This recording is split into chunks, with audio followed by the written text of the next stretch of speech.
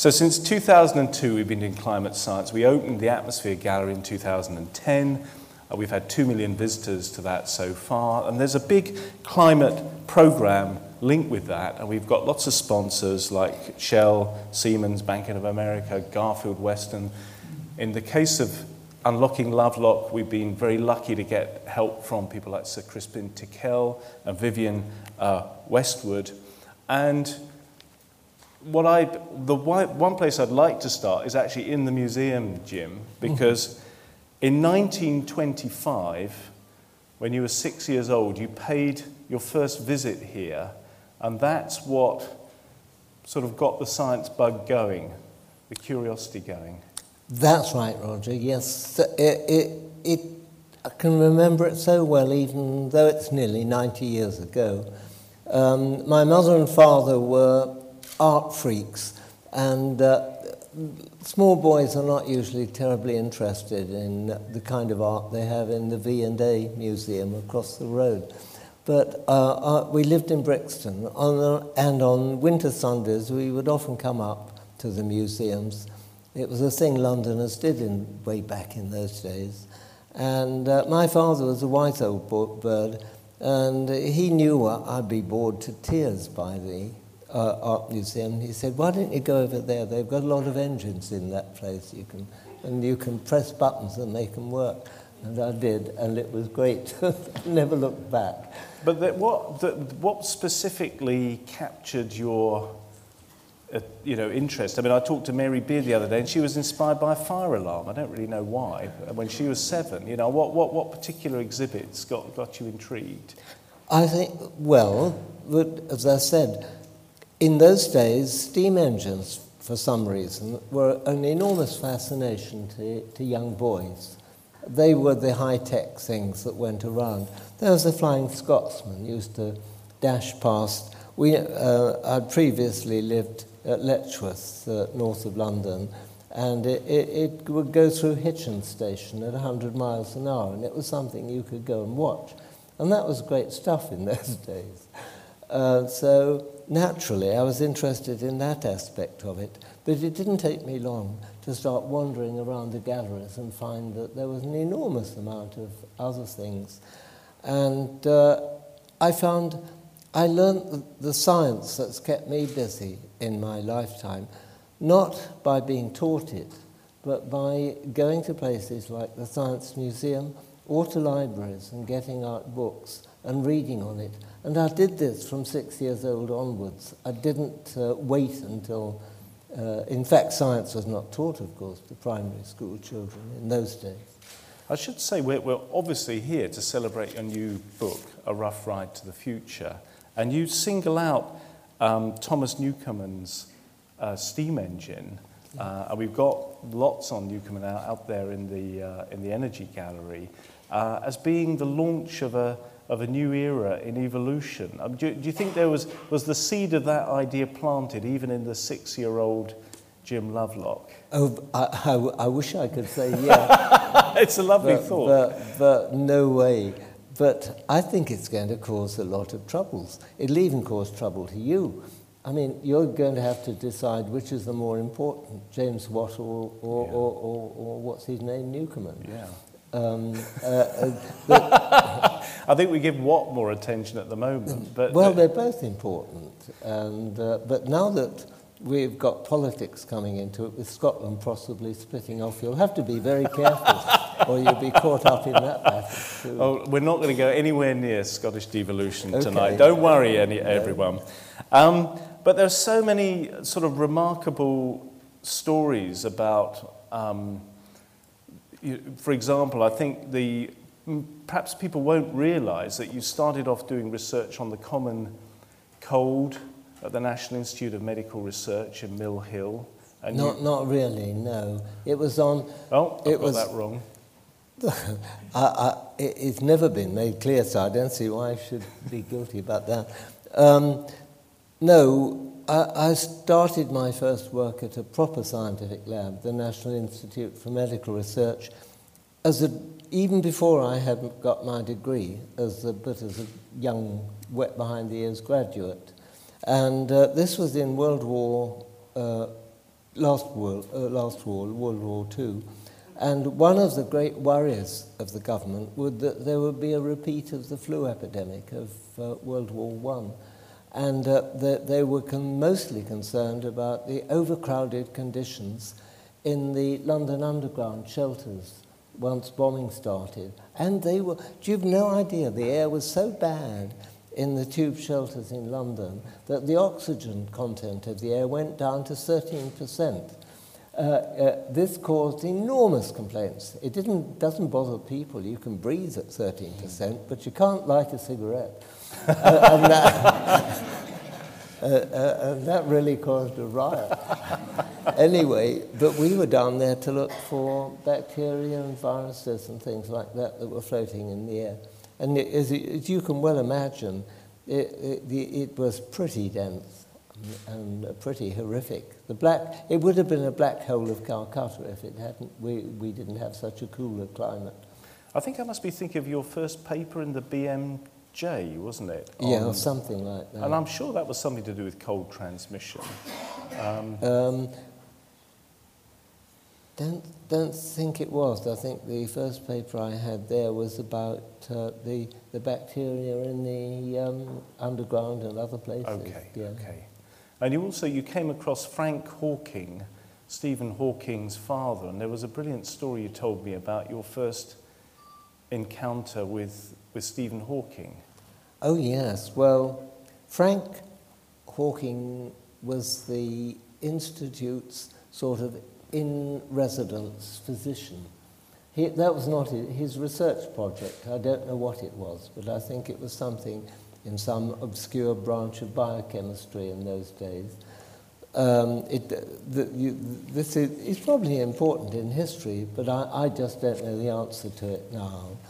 But he had to treat me because one of the odd jobs we had was designing. There were hundreds of wartime jobs, but one of the odd jobs was designing equipment for soldiers in the field and sailors and so on to protect them against burns, because burns are nasty casualties in warfare, and they're terribly common. And so we had to do it. Do you remember seeing pictures, those white helmets men had on ships during the war to protect against flash and flame? That was the kind of thing that we were designing and doing. And to get to know about it properly, we had to find an experimental animal. They wanted us to use rabbits because shave the skin off them, anaesthetize them, of course, and then burn them and see what protection you could have. But neither my colleague nor I liked that idea at all. And we both decided to burn ourselves rather than rabbits. And it was an intensely painful process. Have you still got the scars? Probably, if you go looking for them. Sorry, I shouldn't laugh really, but it's only about 1 centimetre diameter circles burnt by radiant heat. A source of sufficient energy. And anyway, they hurt like hell, but only for a week. And at the end of the week, for some extraordinary reason, I suppose it's your brain realizes you're doing something exceedingly daft, and the pain was switched off, and from then onwards, neither of us could feel any sense of burning. It was just a sense of pressure. And did this lead to practical applications in the field, or just pure pain? These guys who tread on red-hot coals may have put it to practice to earn their living, but I wouldn't recommend it as a way of life. And I seem to remember it's so hard to cover all the things that you've done in your career, but certainly the microwave oven features somewhere reanimating hamsters. I seem to remember you used to freeze hamsters. Now, what was that all about? It all started because two biologists at the National Institute for Medical Research, when it moved to Mill Hill in North London, and that was a very famous lab. It's still, the building's still there, incredibly famous. It just spawned Nobel Prizes by the dozen. And one should never forget that it was a government lab. I don't think there's any government lab in the world that's been so productive.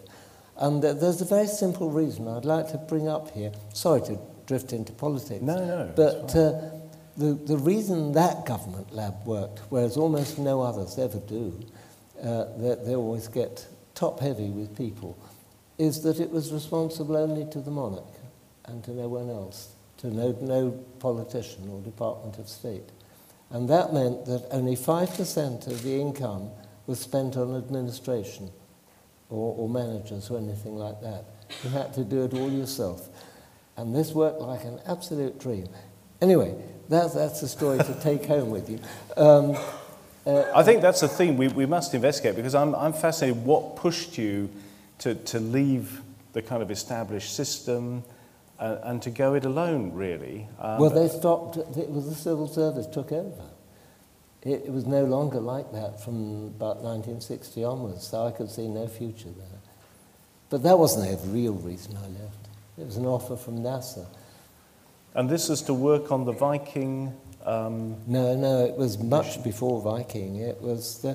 they'd only just started.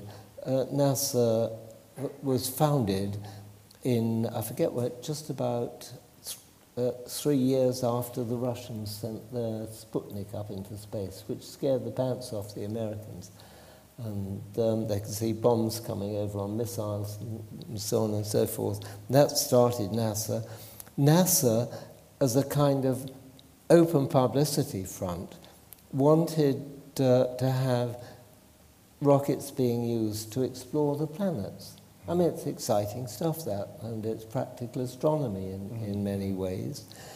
And what they needed above all were exceedingly small and simple bits of hardware that they could send on their rockets to Mars or the Moon or somewhere like that to analyze the soil or the atmosphere or whatever it was and learn more about the planet. And it so happened that at Mill Hill, where I'd been working, I'd invented a whole slew of tiny, exceedingly sensitive devices. And so I was, in a sense, snapped up by NASA. But it wasn't... They didn't have much trouble dragging me because, like most kids, I'd not only been to Science Museum, I'd read science fiction. I was immersed in that sort of world, and the chance to get involved as an experimenter on lunar and planetary missions, that was something I just couldn't refuse. But you used that as an opportunity to leave the NIMR. An honourable opportunity. You see, people were leaving because of the brain drain. American firms had come over and offered people 3 times the salary they were getting, and it was very hard for an awful lot of scientists to say, oh, well, to hell with you, I like it here best. And we lost an awful lot of our best scientists that way. But that's the way of the world. But in my case, it wasn't that. It was the excitement of going to work with NASA. And in any case, NASA didn't offer huge salaries, just a consultancy. But you were working in Houston, I seem to remember, at the time, or one of the American laboratories. That's right. Well, it so happened that, as I say, NASA were not very rich then and couldn't offer anything, but Baylor, which is a university in Houston, Texas, College of Medicine, they offered me a monumental salary to go there as a research professor doing this kind of thing, so I went. And what about the genesis of your home laboratory? When was that formally up and running back in the UK? Well, my first wife and I never really intended to stay in America. And after about 3 years, we decided we were missing England as it was then far too much. And we decided to go back. And I'd accumulated enough cash during the time there to set up my own lab in a village near Salisbury called Bowerchalk. And this I did. There's wonderful stories from your children about they knew that the lab was a slightly scary dangerous. Didn't you have radioactivity signs hanging up in the windows? Well, there's a lot you to scare off burglars as much as anything else, I seem to remember. That was the hope, yeah. But it's extraordinary, but you could still get sources of funding even though you were not part of a formal infrastructure or linked to a formal research institute. I find that amazing, really. Well, it would be amazing now, and I think it would be 100 times harder to do the same thing now. But remember, way back in after World War II, and up until about 1960, only a tiny percentage of the population went to university. And there weren't that many scientists around. I would think there's only about 20th as many as there are now. So the competition was negligible. And one of the things I find, if you had any bright ideas and could invent things, that big outfits like firms like, as you found, like Shell, for example. Now, the head of science for Shell in 1960-ish was Lord Rothschild, and he was the biologist. Most people don't know that, and an FRS as well. And he offered me a job. He said, would I like to be his science advisor? Just come up and visit him once a month and chat. And that was it. And that gave me my start. And it's of course, a different world. It's much easier. But you must feel that, you must mourn the fact that you've accomplished so much as an independent scientist, and yet today the mantra is interdisciplinary science. It's cooperation. It's teamwork. It's peer review. It's committees. And while you're talking about it, let's have a committee to regulate the committees. Do you ever see the opportunity arising at the moment for a reasonable seasoning of true independent scientists to emerge again? I hope there will be. One goes through changes and cycles. I'm quite convinced that, and indeed this is what my book's about to quite a large extent, that the important things that have driven advances in the world have not been science, but invention. And we've never been very clear in our minds about what's the difference between a scientist and an inventor. And I know a fair bit about this. And the one thing to keep clearly in your mind is to start wondering, why was it that the Chinese, the Romans, the Greeks, the Arabs, the Mayans, or any other civilization ever broke through the barrier and had railways driven by steam, pulled by steam engines, or steam engines to pump water out of mines? They got so far, but everything had to be horse. That was about their maximum power source they could go. I think some places had elephants, but there's not the steam engine, the mechanical, that side of it, never broke through. And it took a single inventor, Mr. Newcomen, who was a blacksmith who lived in the village of Dartmouth in Devon in 1712, to answer a need from a friend who lived in the Midlands, a place called Dudley, who had a coal mine, and they couldn't get the coal up because it was flooded. Well, couldn't he think of some way of getting the water out? And dear old Newcomen invented his beam engine, and off they went. They never looked back. So, the key to invention, the mother of invention is need and necessity. So tell us, for me, the most important object we've got in unlocking Lovelock is the electron capture detector. And that's something that's got an extraordinary, it's a very dull-looking widget, forgive me, Jim, but it's just got the most extraordinary, maybe it's a thing of beauty for you, but I think for most people, you think, well, it's quite unremarkable looking. And it's got its roots in the 50s, hasn't it, in your research at the NIMR. Talk me through how that idea took flight and then the implications, because they are quite extraordinary. Well, this is what was so lovely about Mill Hill as a scientific institute. I think such a place no longer exists anywhere in the world. There weren't many scientists, and we would meet together not formally, but just after lunch in a coffee room and chat, have ideas. And there was no disciplinary barriers. Chemists would talk to biologists, or physicists would talk to zoologists and so on. The whole thing was a mismatch. And people would say, "Hey, George, have you got an idea? I'm stuck on a problem here." And this was the way it was all done.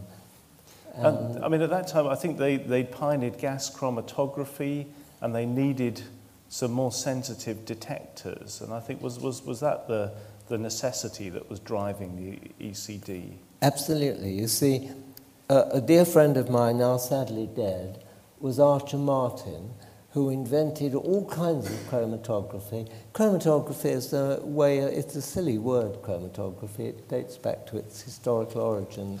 But it's just a way of separating chemicals almost perfectly. You can even separate isotopes. It's so selective.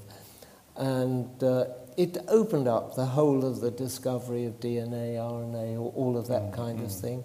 It opened up industry. Petroleum industry suddenly found that they knew what petrol was made of. Prior to that, they had no idea at all, really.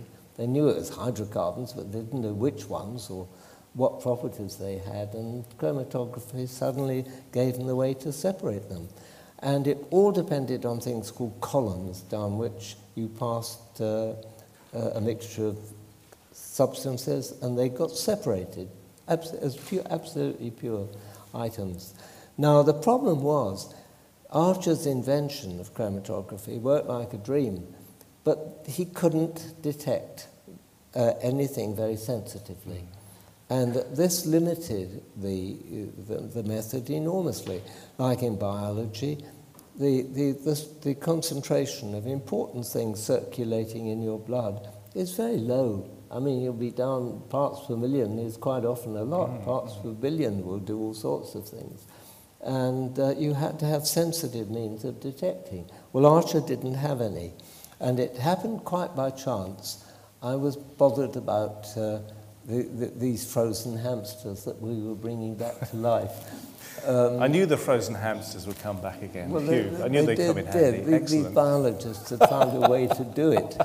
And I was working with them. And I discovered that it was the sensitivity to freezing depended, and damage by it depended a lot on the lipids, the fatty materials in the membranes of the cells. And so I made some samples and took them up to Archer Martin and said, "Is there any chance you could analyze the fatty acid compositions of these hamster tissues for me?" And he said, "Well, where is it?" And I said, "Well, it's at the bottom of that." He said, "How much?" And I said, "About 100 micrograms." He said, "You'll have to go away and work for months and bring me back milligrams of the stuff." I couldn't even touch it with that. And then he grinned all over his face because he was like that, and that's how we became friends. He said, "Of course, you could invent a better detector for me." Now, this is all an inventor needs. And not only that, but such was that institute in those days, ran by a wonderful director, Sir Charles Harrington, that you could just wander about and do anything like that. There was no line management. What are you doing there? Is it on your research plan? No, you just did it. And I dropped the freezing hamsters and everything and just went straight into low electron physics. That's a lovely image to conjure with, these dropped frozen hamsters. But that then, if we move forward in that story, you've got an amazingly sensitive detector, and even more extraordinary, it seems to be brilliant at detecting unpleasant, nasty compounds or things that we're worried about, like CFCs. Well, there's a bit more detail to it. How are you doing? We're doing fine, actually. Yeah. We're doing fine. Okay. I answered Archer's problem by a rather lovely bit of physics, which was great fun to me. it wasn't commonly known that the rare gases, things like argon and neon and helium and so on, that don't react with any chemicals, do form peculiar states called metastable states. They're the triplet excited states. And these are quite relatively stable. They'll last for seconds at ordinary pressures. And I found a way of making argon metastable atoms. And if these bounced against any of Archer's organic compounds coming down his columns, it gave a wonderful electrical signal. It just turned the compound into ions, and you could easily measure it with a simple electrometer.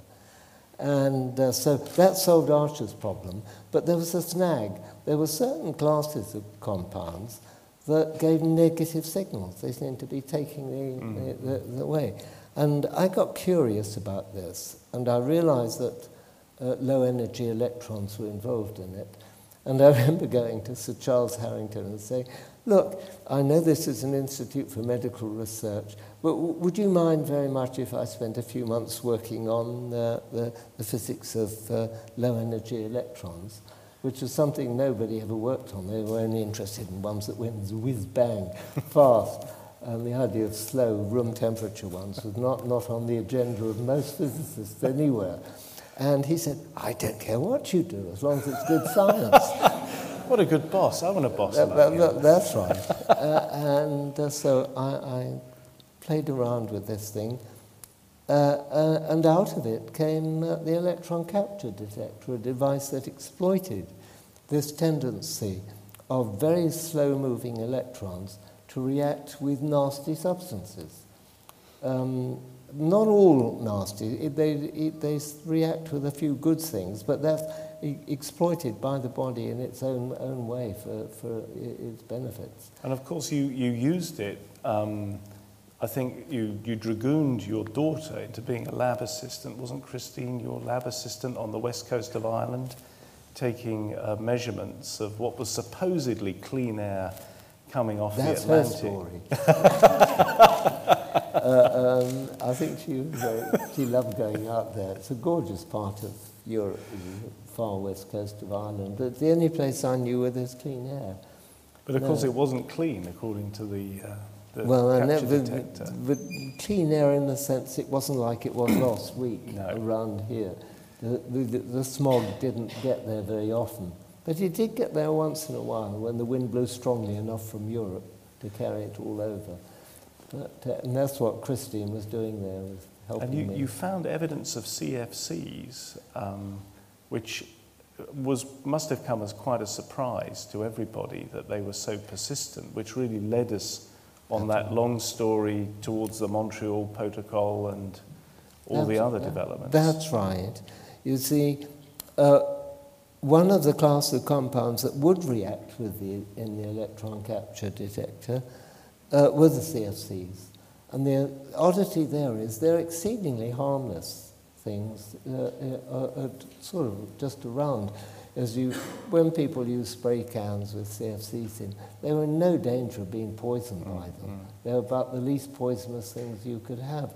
And indeed, some of the fluorocarbon-type compounds are so non-toxic, they're less toxic than water. And you can put them in your blood, up to 30% the Japanese have done. And they will serve, instead of hemoglobin, to carry oxygen to the tissues without harming you at all. Now, there aren't many less toxic things than that. But of course had an impact on atmospheric chemistry. That's right. A young American, Mario Molina, I think, was a principal actor here, discovered that they could break down in the stratosphere and release the chlorine that they contain, and the chlorine would destroy the ozone atoms that were up there catalytically. So one chlorine might destroy as many as 100 ozone atoms, and they were therefore a threat to the ozone layer, which is alleged to protect us against the ultraviolet that comes in from the sun. And that led to the Montreal Protocol.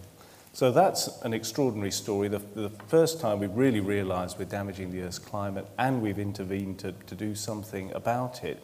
But I think it also, didn't it, contribute to your ideas, your emerging ideas about Gaia theory and about how, the Earth as a superorganism, I know there's various incarnations of Gaia and so on. We're all familiar with the story of how William Golding was your neighbour and helped you come up with this wonderful phrase. One thing I'm less familiar with is Lynn Margulis, who's a very, very well known for her work on endosymbiosis, the idea that the cells in your body have got little power packs in, and they're probably the relic of some ancient microbial merger hundreds of millions of years ago. And I've always wondered whether her endosymbiosis ideas, whether her contribution to Gaia was that writ large in some extraordinary way, or whether it's got even more complicated, bound to be more complicated than that, I would have thought. No, Lynn was a great colleague, a great biologist, and will be properly recognised for her discovery of endosymbiosis, because that is truly important. But actually, she came into the Gaia story about 7 years after its origin. Right. And how the Gaia story started was when I was working at JPL. I got involved with the biologists there that were trying to find life on Mars. And their idea of finding life on Mars was to send automated culture laboratories to Mars to scrape around in the soil and see if they could grow bacteria from the soil. And somebody who must have been very mischievous let me loose at one of the biology meetings, and I started asking very nasty questions like, how do you know the life on Mars is the same as the life here? And they said, don't, go away. Life's the same everywhere in the universe, surely you know that. I said, no, I don't. How do you know? It might be different up there. So they said, well, how will you detect life? So I said, I just read Schrodinger's little book. I don't know whether you know it, that famous Austrian physicist called What is Life? Yes. And he looked at the physics of life. And I said, well, what I'd look for would be a reduction in the entropy of the planet, not for specific organisms, because I said, if you landed your gadgetry even on the Antarctic ice cap, you wouldn't find a thing, and you might think the Earth didn't have any life on it.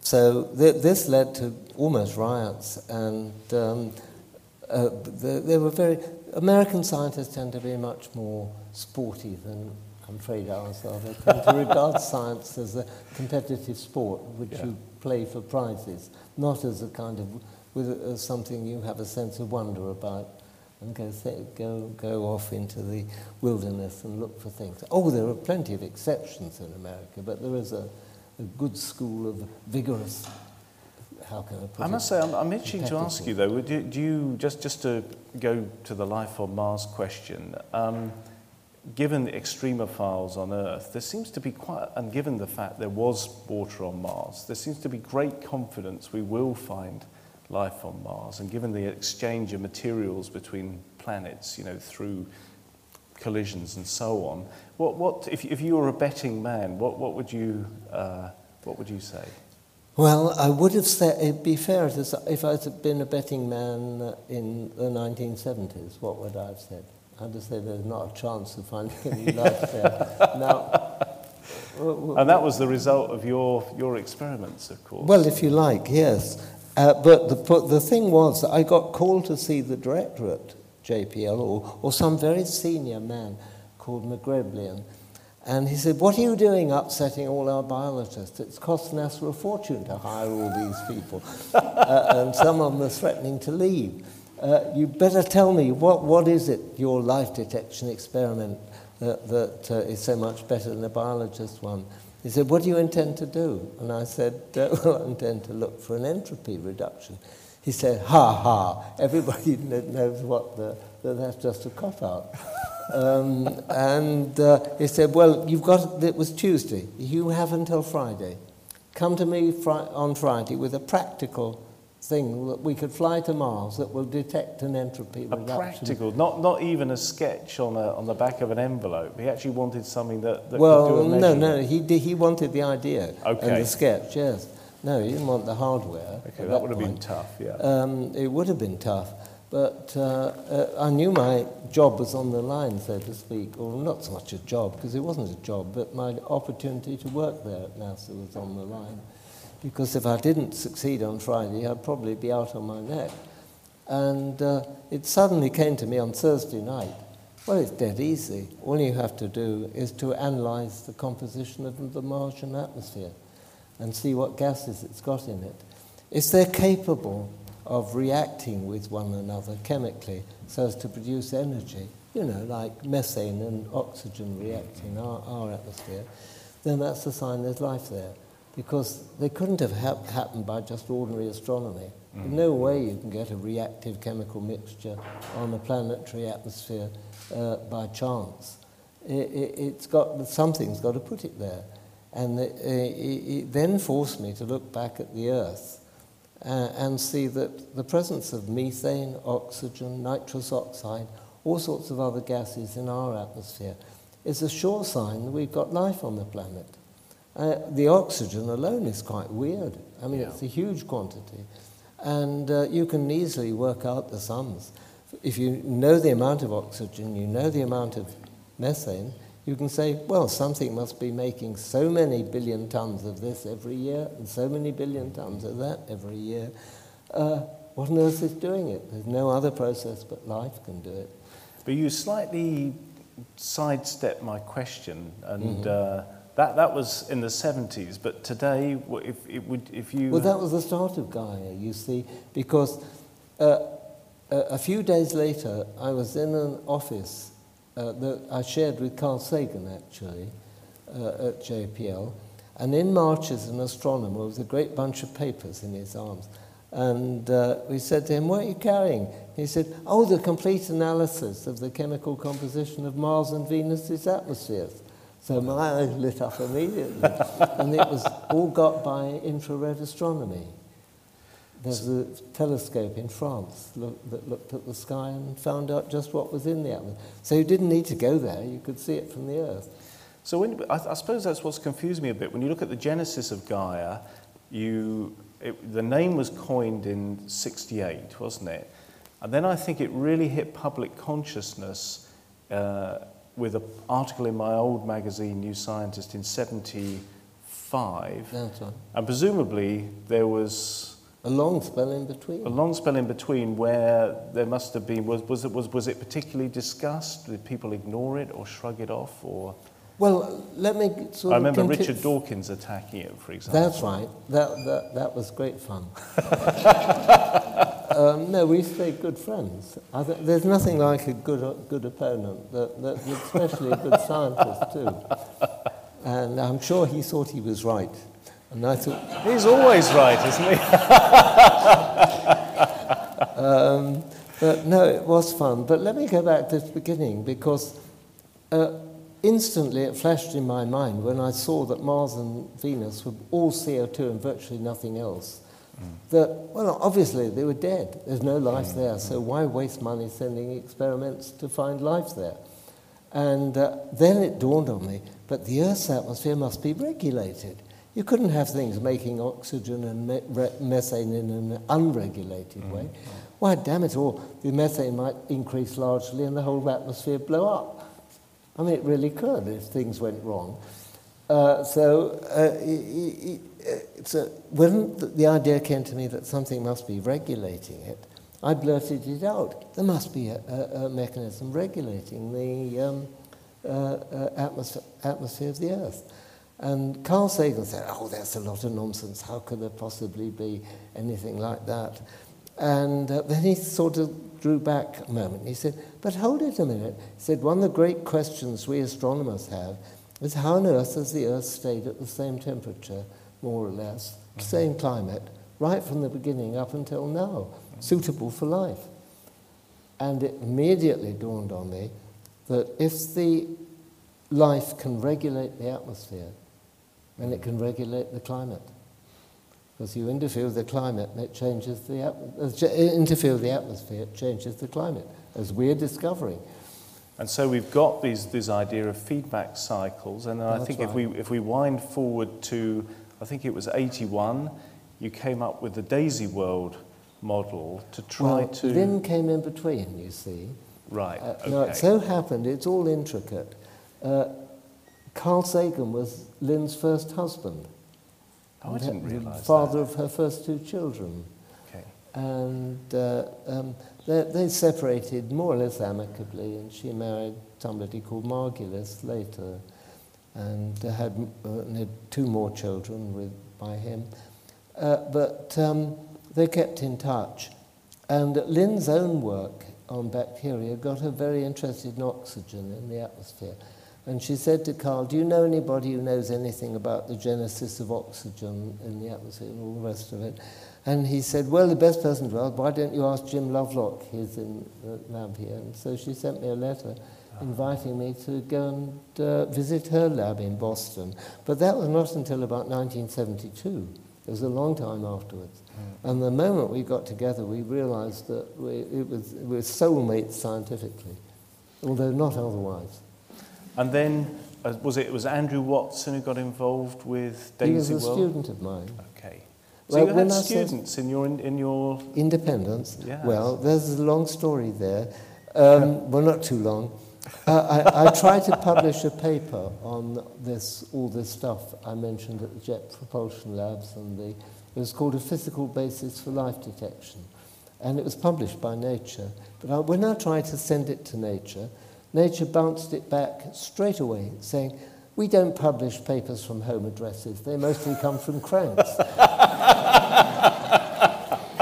So a friend of mine, Peter Felgett, an astronomer, said, oh, don't bother about that. He said, I'm a professor at Reading. Why don't you take a visiting professorship here, and then you can send it out from the university.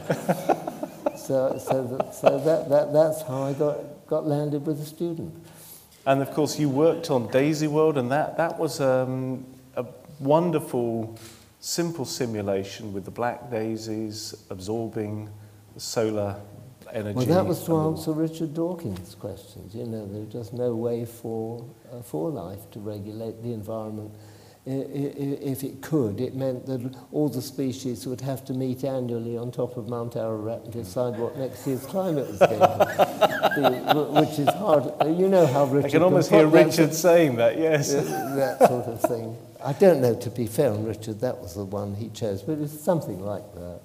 So you did the Daisy World simulations, just showing the principle of regulation through the population of white daisies increasing, reflecting more sunlight into space, or black daisies increasing, absorbing more sunlight.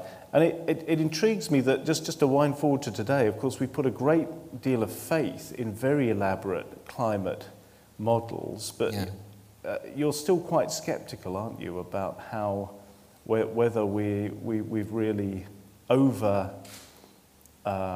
we're overconfident in our ability to predict too far off. You're right, Roger. I think we are overconfident. And the problem is, you see, I'm half an inventor and half a scientist. And I know that the invention is largely intuitive. Like the ECD, for example, electron capture detector. It took me, a couple of days to invent it. And people were using it all over the world. But it took me 7 years to find out how it worked. Now, that was the science, you see. The invention was quite separate. And if I want to be very rude, I often compare scientists to sidewalk superintendents. They're the people that stand at a hole in the road and tell everybody what's going on down there, but they're not responsible for having dug the hole. So you're a bit dismissive of the... I mean, I suppose, given the way that you've done your science, the idea of a consensus statement drawn up by hundreds of scientists from dozens of countries is probably a bit of an anathema. Well, it is. You never have consensus in proper science. It's all wrong. And it's the trouble with the IPCC. There are far too many politicians in it. And they have to have it that way round, and that's the only way the funds and money will get around. But that's not my main worry, reason for scepticism, because the climate scientists, particularly the ones we have in Britain at the Hadley Centre, at the Met Office at Exeter, are some of the very best in the world, and are responsible for quite a bit of the IPCC. And I don't disagree with an awful lot of what they say and do. But what I do know is that the heat that comes in from the sun is absorbed by the three main compartments of the Earth. It's absorbed by the atmosphere, which causes the climate, but it's also absorbed by the ocean and by the land surface. Now, land being the third compartment. Now, the ocean holds nearly 1,000 times as much heat as the atmosphere can, so that an increase in heat coming in from outside, which is the effect of the greenhouse to keep heat back, stop it escape the cooling escaping, that is nearly all absorbed in the ocean. And it'll take an awful long time for enough heat, for the worst greenhouse effect, to put the temperatures up to levels that are going to worry us unduly. And so I think the early panic we all had about it was probably unjustified. I certainly feel you're more, I mean, the fact you say a rough ride to the future, I mean, it's not going to be easy, but this book feels much more optimistic than your last book, where you were worried about a sudden flip in the global climate. Yes, that's true. I think we were all of us, good scientists, me, everyone, made a big mistake. We took the results that the Russians and the French had gathered from the ice cores in Antarctica, which showed how the atmosphere and the climate varied over the last 1,000,000 years, nearly. And there was a simple linear relationship between CO2 and temperature in the Earth. We said, now we know that. We can easily calculate if we burn all this coal and oil, we're going to have that much more CO2 in the air, and therefore the temperature will be that. It was that easy, in a way.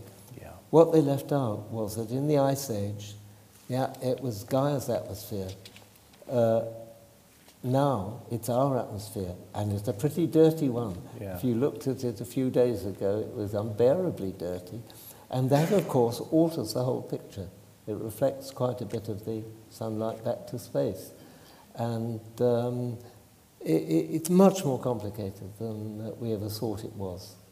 But so there's actually quite a futuristic note in the book, in that Sure. I think just for one last comment before we open it up to the audience, that there are people like Ray Kurzweil who are talking about downloading brains and so on. So you've got a kind of Gaian view where humanity in its current form might well be extinguished, as so many other species have been, but could live on in the form of information, which seems still a bit wild to me, I must confess. Well, it is for the present time, but I'm speculating about, like astronomers do. You know, they talk about later on the sun will swell up and be a red giant. Yes. Well, nobody challenges that. And they're on to a good thing, I think they're right. But I'm talking about that sort of period, looking ahead, not the next millennia at all. I think Kurzweil's got a very short time He is scale a short for time his, which scale, I must say I do find a bit incredible. Exciting stuff. So there we are. We've glimpsed the future. You are all going to turn into clouds of information if you can hang around for another few tens of millions of years. Now it would be great just to get a few questions for the audience in the last few minutes before the book signing. Does anyone want to pitch in with the first question? We've got a roving microphone, I think, as well, or you could try shouting. We've got a gentleman over here. I don't know if we've got a mic to hand here. Oh, go on, speak loudly, actually. And I was just wondering what James's recent views are on population and human population So the human population explosion, is that part of the Gaian hypothesis? Very much so. I think it's a good question, that one.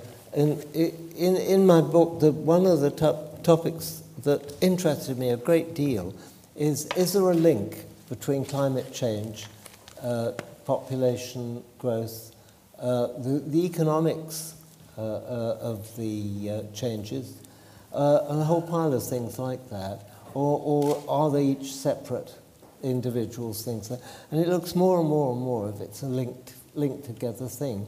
And moreover, the reason I'm a bit optimistic, it looks as if they're approaching a steady state. None of the growth, both of temperature or of population or of monetary instability, are worsening off. They're levelling off. In fact, the economists hate it. They love growth. I mean, in fact, they seem to think the world couldn't exist without it. But the world itself and Gaia much prefers a nice, comfortable, steady state. So do you think we're going to have a new field of Gaian economics then evolving? It would be interesting to see. That would be good, wouldn't it? Yeah. And let's have another question from the audience. Again, I have great difficulty seeing beyond the lights over there, actually. I don't know if it's my glasses. There's a question just here. There we are. Is it on? Okay. So I was organizing recently a session at the European Geoscience Union. And in the description of this session, I was making a reference to Gaia. I was very excited about this. And the senior scientist who was taking care of this said, "Oh, no, I'm Guillermo. No, Guillermo, you cannot make a reference to Gaia. It is not a scientific concept. Yeah, that's right. It's he talked about Gaia to a colleague, and he said it's not a scientific concept. I guess the polite way is to say it's just merely a hypothesis. What would you say to that, Jim? Most science is merely a hypothesis. The one thing you learn if you're a true scientist is there are no certainties. It's all a matter of probabilities. But I do remember that there was a wonderful paper in, I think, Nature, looking at algal blooms giving off DMS, which then seeded cloud formation, which then cut the amount of sunlight, and so reduced the amount of algal growth, and it was a bloom growth in the ocean, and it was a lovely example of a Gaian feedback mechanism. So even if you dismiss it, it must surely have been an enormous stimulus for Earth system science research. Well, indeed, I think it's true to say there was no such thing as Earth system science before Gaia came on the scene. In fact, the first mention of Earth system science wasn't until sometime about 1980. Do you think you made a mistake calling it Gaia because it was too catchy? And if you called it something boring, the scientists would have been more accepting. Well, Bill Golding was a Nobel Prize-winning author, and he wrote some wonderful books like The Lord of the Flies. And he lived in my village and was a friend of mine. And he was the one that suggested the word Gaia, not me. No, it's a great... I don't dispute it. What would you do if you got such a word? It was the wrong market, you know. Yeah. You should have been thinking about the kind of the sort of rather grim-faced scientific establishment. It certainly got we up can't their call noses. it Gaia theory. Yes, I can just hear them harumphing about it. Let's have another question from the audience here. Well, we've got a gentleman here again. Although there's a new questioner over here, but I suppose we'll fit you in first, okay, since the microphone's passing by. So here we are. Thank you. Fire away. What's your current views on fracking and nuclear energy, please? Oh, well, that's a more kind of local one, isn't it? It's a local one affecting places like America and Britain, and Europe, parts of Europe too.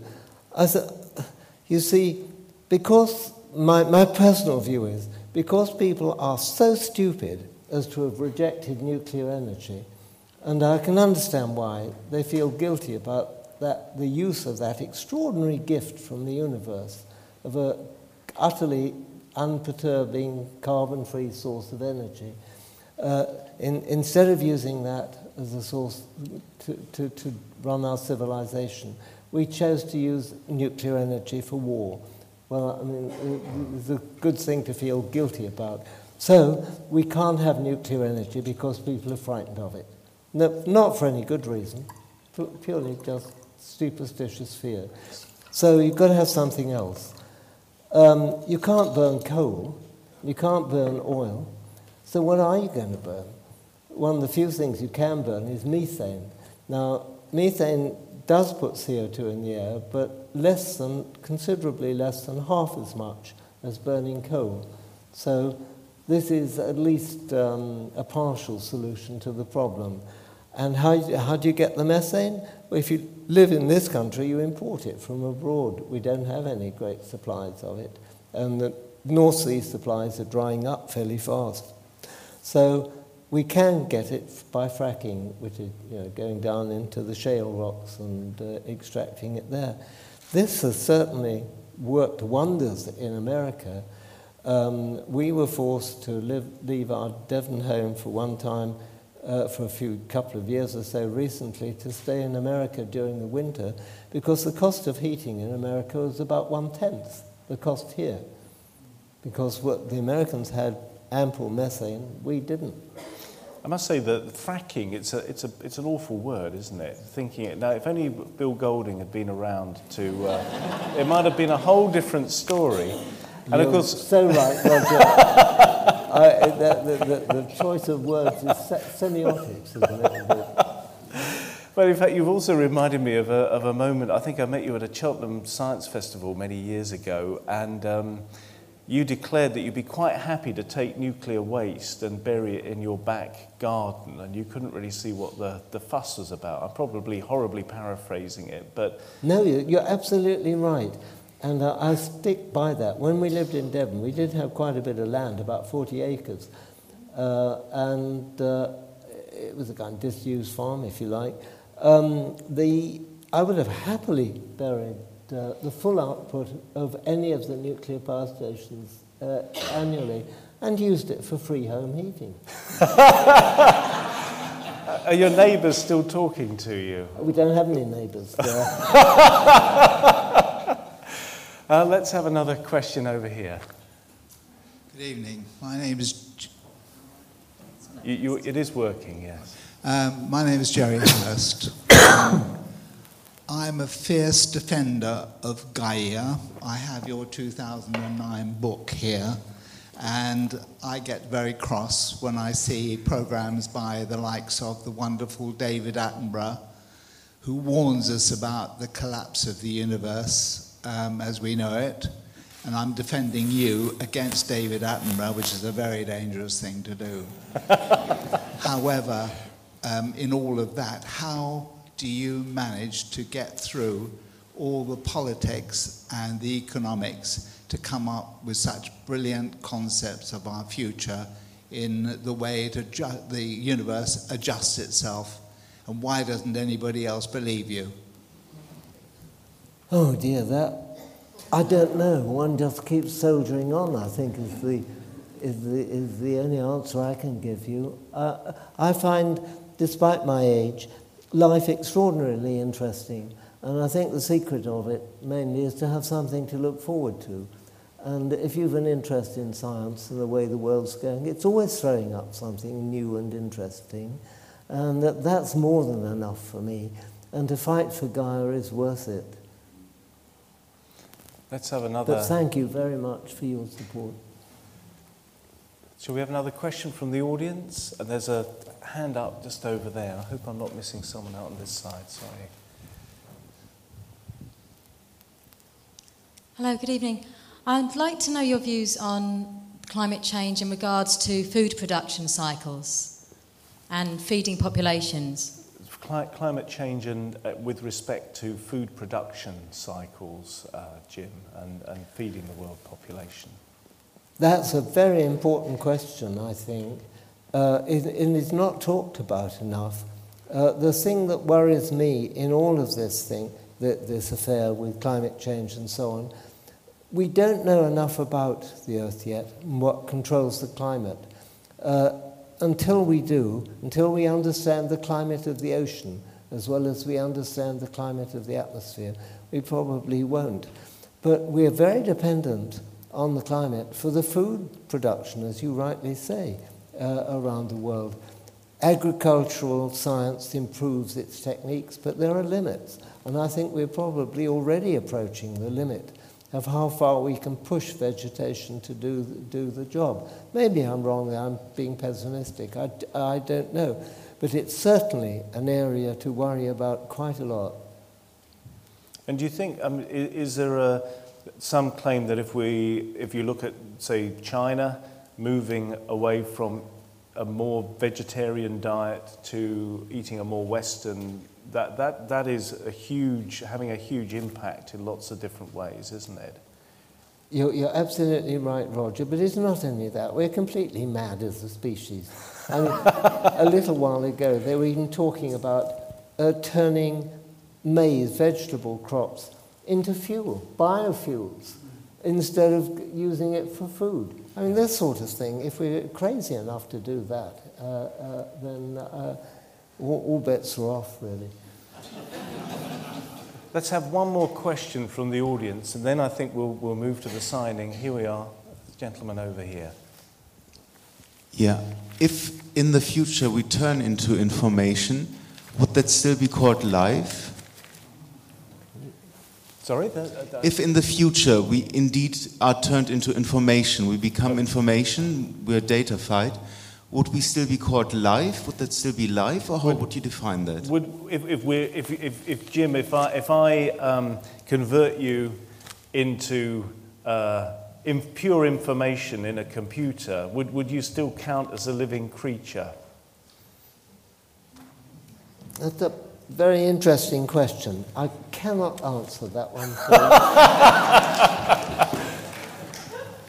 Ah, that's outrageous. You've stumped the great James Lovelock, the final question. Brilliant questions. Thank you so much. And, I can't... we've just barely touched the surface of a career with 200 papers since the first one in 1942. You've got 7 decades of research. Gaia, an extraordinary, call him a maverick, if you will, call him an iconoclast, but he is pretty amazing, I think, any way you look at it. I think a big hand of applause for Jim.